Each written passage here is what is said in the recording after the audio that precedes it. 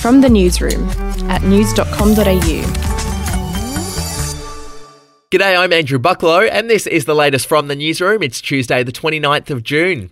The AstraZeneca vaccine will now be available to Australians of any age. Prime Minister Scott Morrison made the announcement last night after an emergency meeting of the National Cabinet. We will be implementing a new no-fault indemnity scheme for general practitioners who administer COVID-19 vaccines. So this relates to encouraging Australians to go and chat to their GP about their vaccination and to have their vaccination administered. Now, the ATAGI advice talks about a preference for AstraZeneca to be available and made available to those as preferred for those over 60. But the advice does not preclude persons under 60 from getting the AstraZeneca vaccine.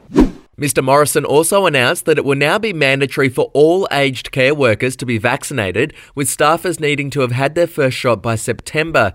It comes as states and territories around Australia battle to contain outbreaks of the virus. Sydney, Perth and Darwin are all currently in lockdown, with Premier Anastasia Palaszczuk warning yesterday that Queensland is also on the verge of a lockdown.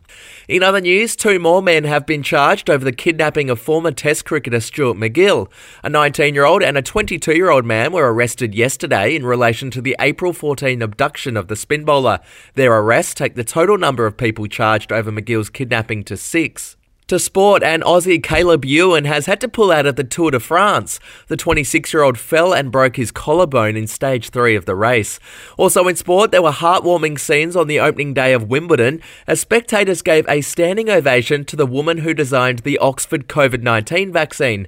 Dame Sarah Gilbert was given the honour of sitting in the prestigious Royal Box at Wimbledon's Centre Court, and the crowd showed their appreciation. Have a listen.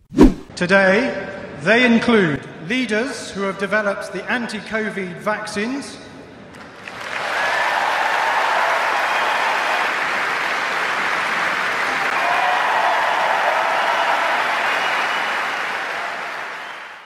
We'll be back in a moment. Hey, I'm Felicity Harley and I host Healthyish, where we chat to experts, influencers and people in the know from around the globe to arm you with the knowledge to make healthier decisions for your mind, body and soul. I think if we're going to be focusing on health, like sleep is probably the biggest component of that. I think sleep is the cornerstone. Like choose the harder option, because I've never woken up and gone, I regret that run that I went at 4 a.m. I've never done that. Search for Healthyish and Extra Healthyish wherever you get your podcasts. Britney Spears' sister Jamie Lynn Spears has spoken for the first time since the singer's bombshell court testimony. Jamie Lynn said that she was proud of her sister for using her voice and added that she doesn't benefit from Britney being under a conservatorship. I mean, I've worked since I was 9 years old. I paid my own freaking bills since I was 10 years old. Not that I owe the public anything, because my sister knows I love and support her. That's the only person I owe anything to. I'm not my family. I am my own person. I'm speaking for myself. And finally, in royal news, it's been announced that Kate Middleton won't attend a memorial event for Princess Diana later this week. The guest list was cut down significantly due to COVID. Royal experts have suggested that Kate's absence will speak volumes as she tries to avoid getting caught up in the drama between Harry and William, who will both be at the event. If you want news.com.au with fewer ads and member rewards, get news.com.au premium today at news.com.au/premium membership. That's it from the newsroom. I'll be back with another update in the afternoon.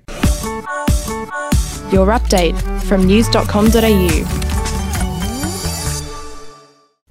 Are you ready to get an inside look at crime from someone who has investigated some of Australia's worst crimes? It was like Aladdin's Cave. The luminol found bloodied footprints and bloodied handprints on a wall, so it's just like a horror movie. Former homicide detective Gary Jubilant sits down with cops, crims, addicts, victims, small-time cheats and big-town lawyers as they tell their incredible stories. My house got raided, next thing you know I got bail refused, next thing you know I'm on a truck to Parklea Prison. Listen to I Catch Killers early and ad-free on Crimex Plus on Apple Podcasts today or wherever you get your podcasts.